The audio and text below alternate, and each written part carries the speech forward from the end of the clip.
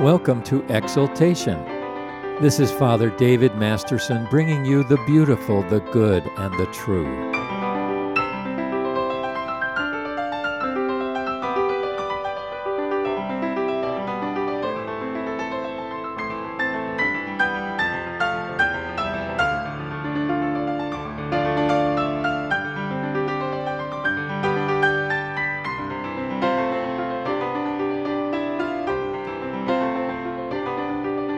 Today's scripture is 2 Peter chapter 1, verses 3 to 10. Just as his divine power has given to us all things that pertain to life and godliness, through the knowledge of him who called us by his glory and virtue, by which we have been given exceedingly great and precious promises, that through these you may be partakers of the divine nature, having escaped the corruption that is in the world through lust. But also for this very reason, giving all diligence, add to your faith virtue, to virtue knowledge, to knowledge self-control, to self-control perseverance, to perseverance godliness, to godliness brotherly kindness, and to brotherly kindness love.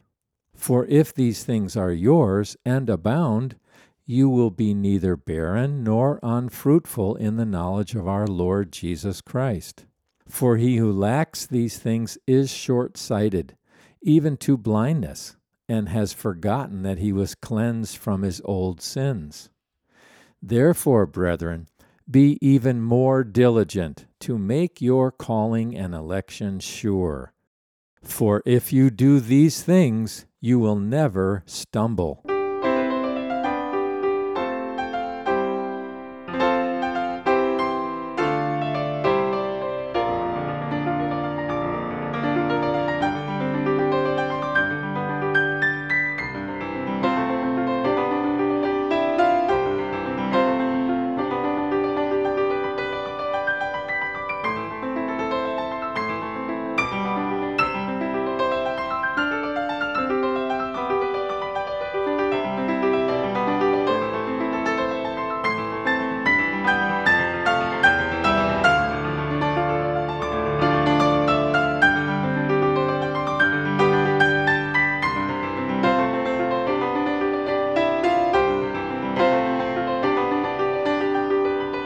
The Christian is called to a life of constant conversion. We are called to put on the character of Jesus Christ, who is the perfect man and our example. To put on Jesus Christ means that we acquire his virtues. Now, what is a virtue? A virtue is a habit of character or a characteristic way of being and doing. We may start with the three theological virtues, faith, hope, and love, and add to them the four cardinal virtues, prudence, justice, fortitude, and temperance. In conversion, the Christian enters a process of growth towards the fullness of the stature of Jesus himself. He is our model and guide. Moral conversion changes our decisions and choices from selfish satisfactions to God's virtues expressed in the Scriptures. We must be careful to underscore that this transformation, this conversion, is not a self-help program. We cannot deliver ourselves from the sins or addictions which we have, but God can and will if we ask for his help and cooperate with him. There are sometimes more self-help books on the shelves of Christian homes than novels or classics of spiritual formation.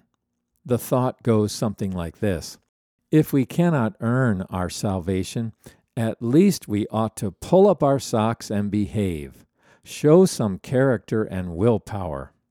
This, beloved, is entirely wrong-headed.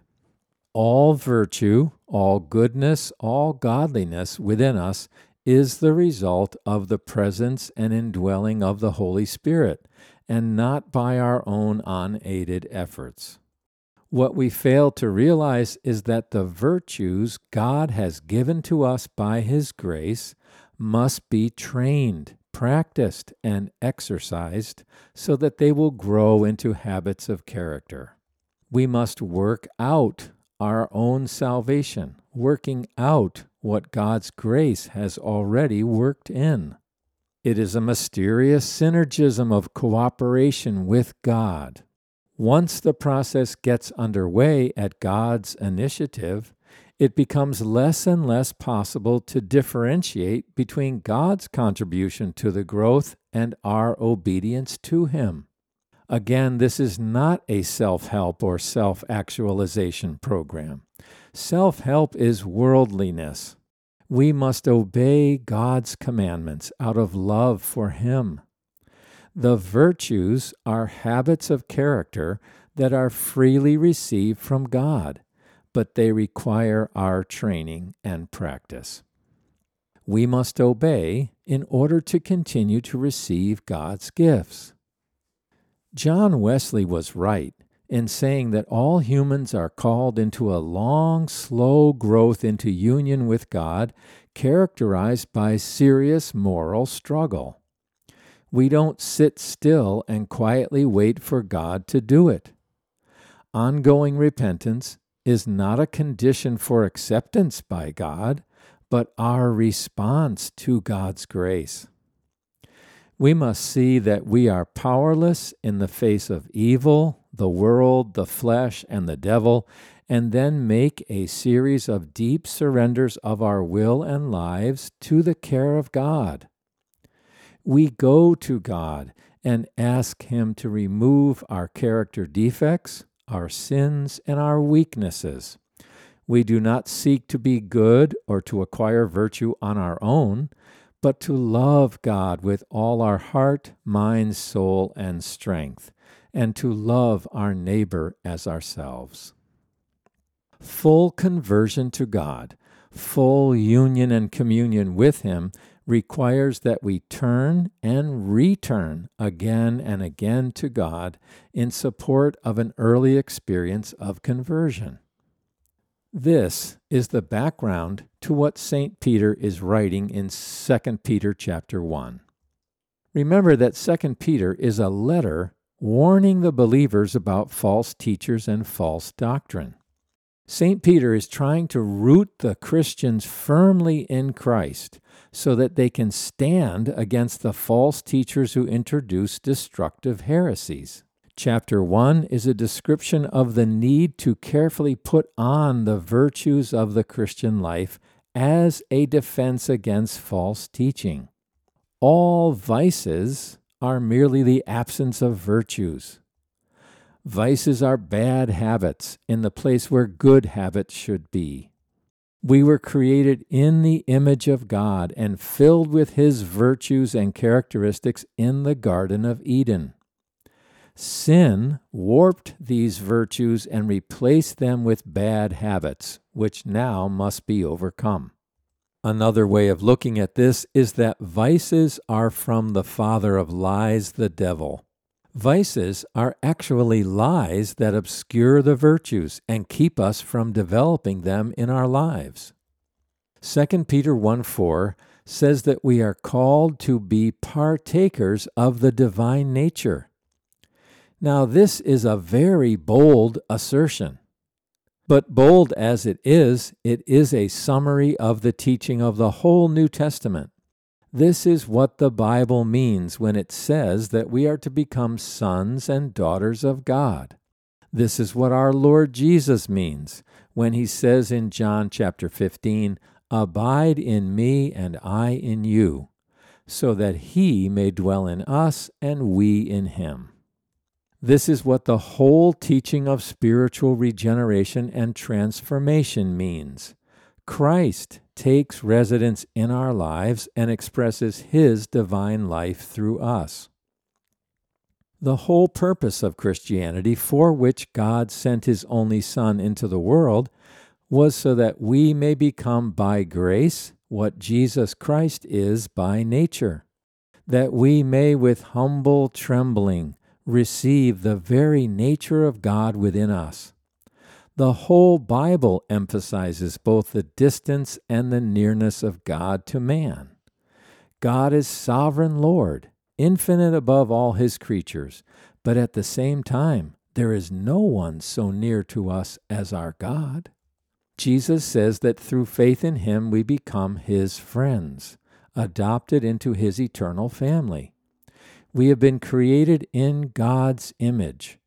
God breathed into us the breath of life, meaning that we are like him in our personhood and in our self-conscious will. Our union with God is not some absorption into an impersonal divine, as in Eastern mysticism. What our text proclaims in verse 4 is that we may become holy and loving as God is holy and loving. The holy and loving life of Jesus may dwell in us. This is a fantastic miracle of grace. Now notice that this is a becoming. God must constantly be passing into our hearts if there is to be anything godly there. God's life is like sunlight shining through the skylight into the house below. If you cut off the sunbeam from the sun, the house will be in darkness. If you cut the life from the root, it will wither away. The Christian lives only by continually receiving life from God, by being a partaker of the divine nature. We do not possess once and for all.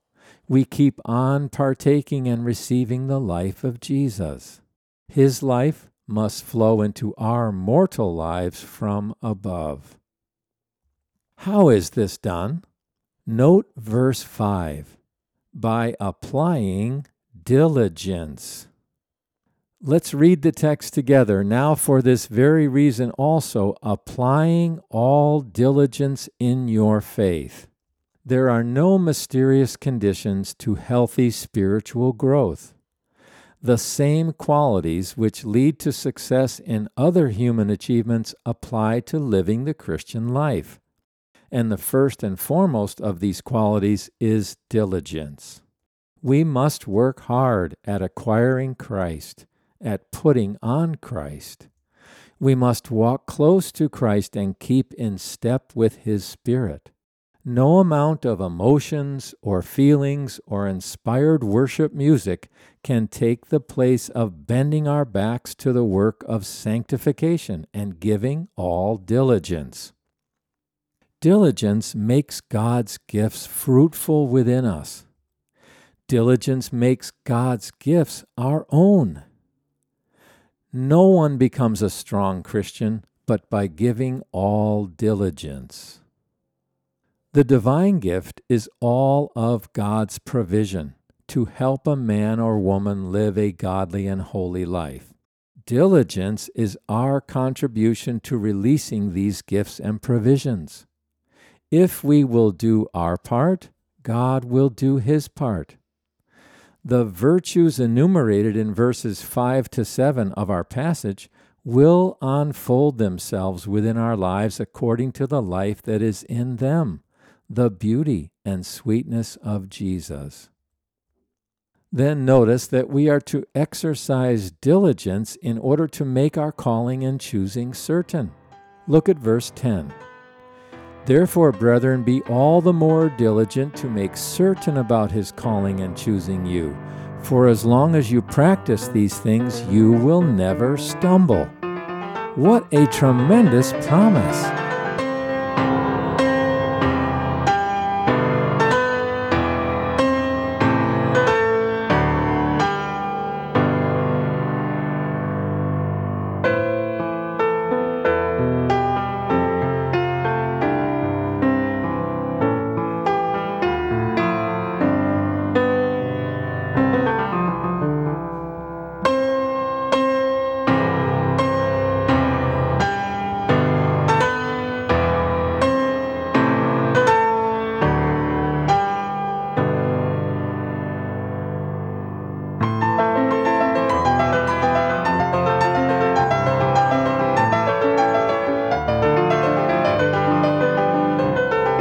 You are listening to Exaltation. I'm Father David Masterson, bringing you the beautiful, the good, and the true, heralding the cross of our Lord Jesus Christ so that we may experience life in Him.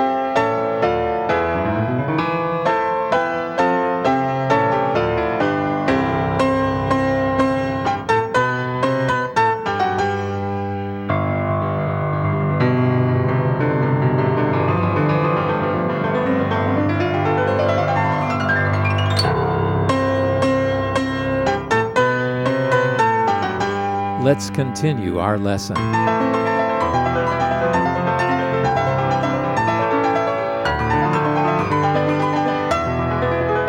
St. Peter believed that the Christians to whom he was writing were chosen according to the foreknowledge of God the Father. But humans can't know the eternal decrees of God or discern whose names are written in the book of life. If I want to be sure about my own calling and choosing by God, if I want assurance of my salvation, the confirmation is in my action. My diligence reaches up to heaven, as it were, and binds me to the purposes of God. If we want confidence that we have the love of God in our hearts, that there is no condemnation for us, the road is the way of diligence. This is what the writer of Hebrews 6:11 means when he says, "And we desire that each one of you show the same diligence so as to realize the full assurance of hope until the end, that you may not be sluggish, but imitators of those who through faith and patience inherit the promises." If we want our path to be filled with hope of a blessed future beyond the grave, the road to that happy assurance is to work hard at acquiring the virtues of the life of Christ. This is what St. Peter means in 2 Peter 3:14 when he says, "Therefore, beloved, since you look for these things, be diligent to be found by him in peace, spotless and blameless." You mean diligence is the way to peace, spotlessness, and blamelessness? That is what St. Peter teaches. We see this illustrated in the world of professional athletics. No one becomes a first-rate athlete without severe self-discipline. Michael Jordan will go down in history as the greatest basketball player ever. How did he become the best ball player ever in the NBA? By diligent practice. He spent hours every day on the fundamentals. He conditioned, he lifted weights, he ate the right foods. He practiced, and the result was that he achieved what no one else has ever achieved. Michael Jordan was diligent. Great athletes live and die by the routines they establish. Michael Jordan established a tough early morning routine, and then he diligently pursued that routine day after day, week after week. He believed that hard work conquers all. St. Mark the Ascetic, a disciple of St. John Chrysostom, who lived in the 5th century, agrees with Michael Jordan. A friend wrote to St. Mark asking for advice on how to live the spiritual life. St. Mark responded with an extended letter in which he said, "If you wish to acquire within yourself your own lamp of spiritual light, so as to walk without stumbling in the dark night of this age, and to hold fast to the gospel commandments, then I will show you a wonderful spiritual method to help you achieve this.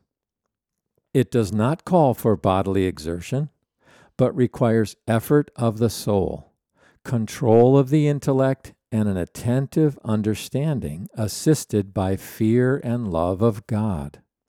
I want you to imagine that there are 3 powerful and mighty vices upon whom depends the whole hostile army of the demons. These 3 vices are ignorance, forgetfulness, and laziness. Ignorance is the source of all evils. Forgetfulness is its close relation and helper. Laziness weaves a dark shroud which envelops the soul in murkiness. This third vice supports and strengthens the other two, consolidating them so that evil becomes deep-rooted and persistent in the negligent soul. Laziness, forgetfulness, and ignorance support all the other passions. They are the mainstay and chief leaders of the devil's army. If then you wish to conquer these three vices and put to death the demons coming against you, enter within yourself through prayer and with the help of God. Descend into the depths of your heart and search out these three powerful vices: forgetfulness, laziness, and ignorance. Most men are ignorant of all three, not even suspecting their existence, but they are more destructive than all the rest of the passions. Take up the weapons of righteousness that are directly opposed to them: mindfulness of God, which is the cause of all blessings; the light of spiritual knowledge, through which the soul awakens from its slumber and drives out of itself the darkness of ignorance; and true fervent love, which makes the soul eager for salvation. So through the power of the Holy Spirit, with all prayer and entreaty, you will contend bravely against the three giants of the demons. Through mindfulness of God, you will always reflect on whatever is true, whatever is honorable, whatever is right, whatever is pure, whatever is lovely, whatever is of good repute, whatever is holy and deserving of praise. Philippians 4:8. In this way you will banish from yourself the evil of forgetfulness. Through the light of spiritual knowledge, you will expel the darkness of ignorance. And by your true ardor for God, you will drive out the godless laziness that enables evil to root itself in the soul. When you have acquired these virtues through the power of God and with the help of the Holy Spirit, you will be able to deliver yourself from every trace of forgetfulness, ignorance, and laziness. And henceforth grace will reign in your heart through Christ Jesus our Lord. May He be glorified through all the ages. So, beloved, let's review. In conversion, the Christian enters a process of growth towards the fullness of the stature of Jesus Himself. We are in a glorious process of becoming. The Lord Jesus is our model and guide. As we love Him, look to Him, and listen to Him, conversion changes our decisions and choices from selfish satisfactions to God's virtues expressed in Scripture. This transformation is not a self-help program.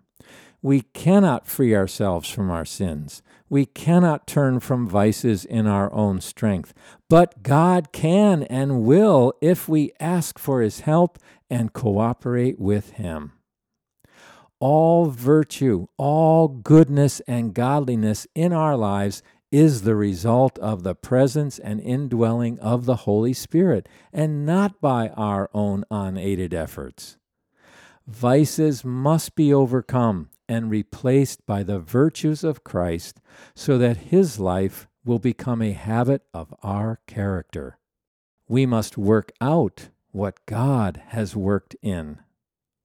Oswald Chambers, 1874 to 1917, says that character in a saint means the disposition of Jesus Christ persistently manifested. What God looks at is what we are in the dark. The imaginations of our minds, the thoughts of our heart, the habits of our bodies, these are the things that mark us in God's sight. John White, 1924 to 2002, wrote a book entitled The Fight: offering first steps for spiritual growth. In his final chapter, he quotes 2 Timothy 2:4. A soldier on active service will not let himself be involved in civilian affairs. He must be wholly at his commanding officer's disposal. White writes, these words take my breath away. Am I entangled with civilian affairs? Do the cares of this life spring up and choke out the Word of God in me? Or am I entirely at the disposal of my commanding officer, Jesus? Let's pray together. Gracious Father, how we praise Thee for the gifts given to us to live a holy and godly life of love. Grant us the diligence to put off vices and put on the virtues of the life of Christ. We ask in the name of the Father, and of the Son, and of the Holy Spirit. Amen. For of Him, and through Him, and to Him are all things. To Him be the glory, both now and forevermore. Amen.